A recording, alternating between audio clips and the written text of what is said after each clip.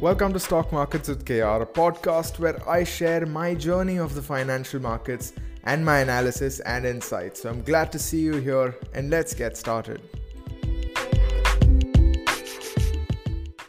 If I got $1 for every time someone requested an episode like this, I could probably afford at least one share of Berkshire Hathaway. But jokes apart, this really is one of the most requested topics, and for very good reason. Investing in the international markets is super attractive to everyone. We always see these very glorious images and really nice things about the international markets, but realistically speaking, it's really perceived as something that's either too difficult or too clumsy or just infeasible in general. So, in this episode, I felt I should shed some light on this very hot topic and share what I've found about this space so far. So here's how it's going to go. First I'll walk you through why one may want to explore the international markets and, stocks like Apple and Tesla and Amazon, which have been making crazy news, crazy headlines since the past few months. Next, I'll also talk about a few providers so you know how you can invest, and, I just whatever I know. And I'll also answer a few questions that I received on my social media. You should follow that, by the way, at Markets with KR on Twitter, at Stock Markets with KR on Instagram, and finally, a couple of legal and compliance related things that you should keep in mind. And I'll also talk about my personal view on international investing. So please bear with me. This is just a short episode. It's probably 10 to 15 minutes long. So it isn't possible for me to include every little detail. And that's why I strongly recommend you to do a bit of further study as well. It'll just help you. Anyway though, let's get right into it. See, now one may think at first that why do people care so much about the international markets? Now, first things first, when we say international markets, most of us think about the US markets, and understandably so. They are, after all, the largest in the world, and with stocks like Apple, Tesla, Amazon, Zoom and more, they've presented just plenty of opportunities to investors to earn those nice returns. And the kind of momentum and movement that these stocks can carry is mouth-watering to the average Joe, especially when you look at so much of news around these stocks, so many headlines that these stocks typically make. Now, from an Indian investor's point of view, this kind of movement combined with the weakening rupee, because of course we've seen that clear trend, means that you get almost a twofold benefit on your investment. So not only does your stock or investment hopefully go up, but if the rupee weakens, let's say by 1 or 2%, you can get that added ROI when you convert to INR, which is always a nice thing. There's this little thing where whenever someone is going to receive money from outside, receive USD, they're always hoping that, my God, I hope that rupee has fallen and I hope it's very weak, because you get that added benefit. So it's just like that, and that's one of the reasons why people like to invest, especially in the US markets. Another aspect of international markets and why they attract so many people is the sheer choice and the freedom that you have. Not only do you have a virtually infinite selection of stocks that you can choose from, but you also have a plethora of ETFs, S&P 500 based ETFs and such. There's this guy, I'm sure you've heard of him, Kevin O'Leary. He's a shark on Shark Tank. He's a very famous investor, and he strongly believes in these ETFs. He's a big fan of S&P 500, I think.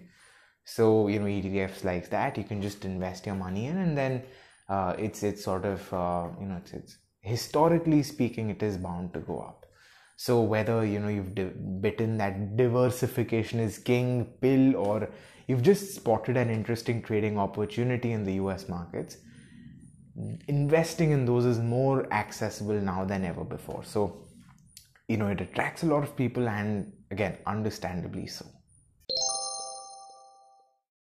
So the next question anyone, including myself, would have is that how can I invest in the international markets? And as attractive as foreign investments sound, it really isn't always that easy. For example, up until a few years ago, investing or trading in foreign markets would be a far-fetched dream for the average investor. Retail investors like you and me, well, me at least, hopefully, maybe you also. So I say this, I say all of this because a couple of years ago, I looked into this. I was in college, I was speaking to my friend, and he had invested heavily in Tesla, Amazon, and such. Again, not a recommendation to invest in those companies. I'm just sharing an anecdote here. So when he was talking about his investments, I was obviously very attracted to it because the kind of returns that those companies have given him was quite interesting to me. So I was looking into this. I was looking into how one can invest in the international and US markets, and except for a few borderline shady services, there really wasn't anyone credible in the space. So I was kind of bummed out initially, but then I did some digging. I asked some people. I asked that friend that, hey dude, what do you use for your investment, and how exactly are you getting all of this? Because I couldn't really find any credible places, or I couldn't really find any platforms, and he told me about some platform that he used. He uses Stockl, Stockal. So he told me about that he has an investing account with that platform, and he was telling me that apparently it tracks your portfolio's health, and gives you a lot of other metrics, which sounded pretty cool. And I was looking at a few of their videos as well. They've got this product called Stacks, where it's like a bundle of securities that they've crafted, again all like international market related securities. So it's like thematic investing, risk-based investing rather. And I always knew that this thing was either there for US citizens only, for US markets, or it was based in the Indian markets. You got these things, similar things, but for the Indian markets, but by Indian companies. But I found this, so I thought I'd share it here. And this really made me think about this entire fintech revolution, because one thing that it's given us is it's to make personal finance and investing hella easy, right?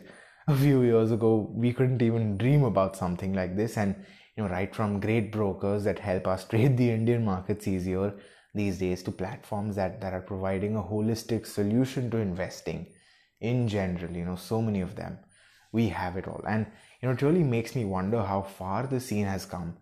And at one point, even investing money in the Indian markets was a pain in the ass, because we did not have digitization at that point. Even when we did, it was very difficult. And now we've got so many platforms that almost spoon feed investors. It's honestly crazy.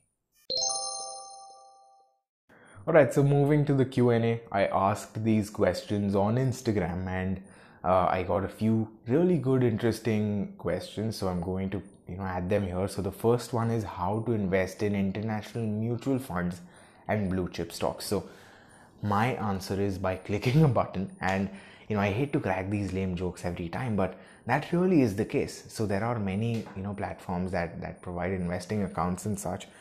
But since this question is so common, I'll add a link to Stockl's website, because that's the one my friend uses. So I'm just going to use that. And my personal investment portfolio doesn't include international stocks, so I'm not aware of the exact process of placing an order and really specific stuff like compliances and taxation and all of that. But you can always look those things up and reach out to those platforms directly. What I do know is that thanks to these newer platforms, accessibility has become great. So your access to these newer investing avenues has increased quite a lot. So I'm sure that this is a question best answered by Google. Now the second question is which stocks to invest in. So again, I wish there was a set answer for this. You can always choose the FANG stocks, FAANG stocks, or Tesla or something. Again, not recommendations at all. Or you could figure out an underdog with an opportunity like Zoom was a few months ago, or at the earlier this year. And ultimately it's all going to be like investing in the Indian markets. You just have to have that sort of knack of investing. And the only thing which is going to be different is that you have a wider selection and potentially more maturity in the market. So you could go with direct equity as you would in the Indian markets, or you could also go with ETFs. Again, as I said, Kevin O'Leary, I think he recommends S&P 500 ETFs a lot, and he's quite conservative with his portfolio. So perhaps you could look at something like that, or whatever your risk appetite is like and whatever your risk allows for. So the next question is one which is very valid, and it is, some mutual funds in India already offer this. So what's that about? And now the thing is, many MFs in India recently started US market funds. It's exactly like your regular MF where you invest in stocks and all that, except these international MFs would invest in US companies, and you can always check their holdings online. I think it's like this requirement, or at least these AMCs do that, so you can check their holdings and such. And if the companies that you personally want to invest in and these MFs holdings match, you can opt for it. But again, you don't get that customization. So if you're looking for customization, if you want to invest in one or two companies or something, or a very few specific list of companies, you are not going to get that with an MF. But if you're happy with the MF's selection, there's nothing really stopping you. The next question is that, is there some minimum amount and what's the brokerage? So most have no minimum account value as such, but they do have trickier fee structures. In India, Indian brokers and stuff, we are used to those flat rates without any subscriptions or something. But a lot of international investing accounts have subscription plans plus flat rates. Some have monthly percentage based fees, and some have completely different structures too. So it isn't the standard 20 rupees per trade either side thing that we're normally used to in the Indian markets with brokers native to our country. So again, it's a question best answered by the FAQ section of whatever platform you choose, I think. So I think that would be a better way to answer that. Now, coming to the last section, compliance and taxation, and this is the one which is really important, right? Especially with in a country like India. So the thing is, as long as the platform that you pick is registered and legal in India, you shouldn't have a problem. Just make sure that they're reporting and the kind of reports that they're giving you is proper. And in this day and age, most will give you reports which are much more than what is the minimum requirement, so you should be fine. But that's going to be the only real concern area, because ultimately you just want your holdings and you want your trade books and you want your your capital gains and all those things. So it really isn't anything which is too different from what we are normally used to, but it's still best to check with the platform that you're going to be using. And there is one very important thing though. Recently there was this new rule where you had to pay 5% TCS, not the IT company. TCS is tax collected at source when you invested more than 7 lakh rupees via LRS. Now LRS is basically this scheme where you can freely remit up to USD 250k. So chances are that you will be using that, because 250k is the upper limit, USD 250k, which is quite a lot. So this means that if you're investing 20 lakh, you need to pay that TCS, 5% TCS on 13 lakhs. And it's not ideal if you ask me, but I'm sure that the authorities must have something in mind when they thought of something like this. And it really isn't that bad, because see, you can always offset the TCS payment against your tax liability. It's just like TDS, except there's a C here and it's involved with foreign investments. So it's there, there's nothing to worry, but you just have to keep these things in mind. Again, if you are going to be investing more than 7 lakh rupees, under 7 lakhs, you're going to be fine. And yeah, that's all you really need to know about compliance and taxation. Again, hopefully your CA will be the one who will really deal with your taxes. But you just need to make sure that the reports are fine and the platform that you're using is legal and registered. You aren't getting into something which is kind of shady. So to conclude, whether investing in the international markets is worth it or not is a very subjective question, to be honest. I personally don't trade or invest in the foreign markets because I don't need to. My Indian investments and trades are doing fairly well, and I don't need to scale my trading at this point. When I have the extra capital, when I feel that the Indian stocks aren't giving me enough, I can always make the switch afterwards. So that whether it is worth it or not, answer completely depends on you and no other factor. So it's you really have to weigh the pros and cons. Sit down, just think about it, think about if it's the right thing for you, and if you think it is, then it's never been easier. If it isn't, then there's always a tomorrow.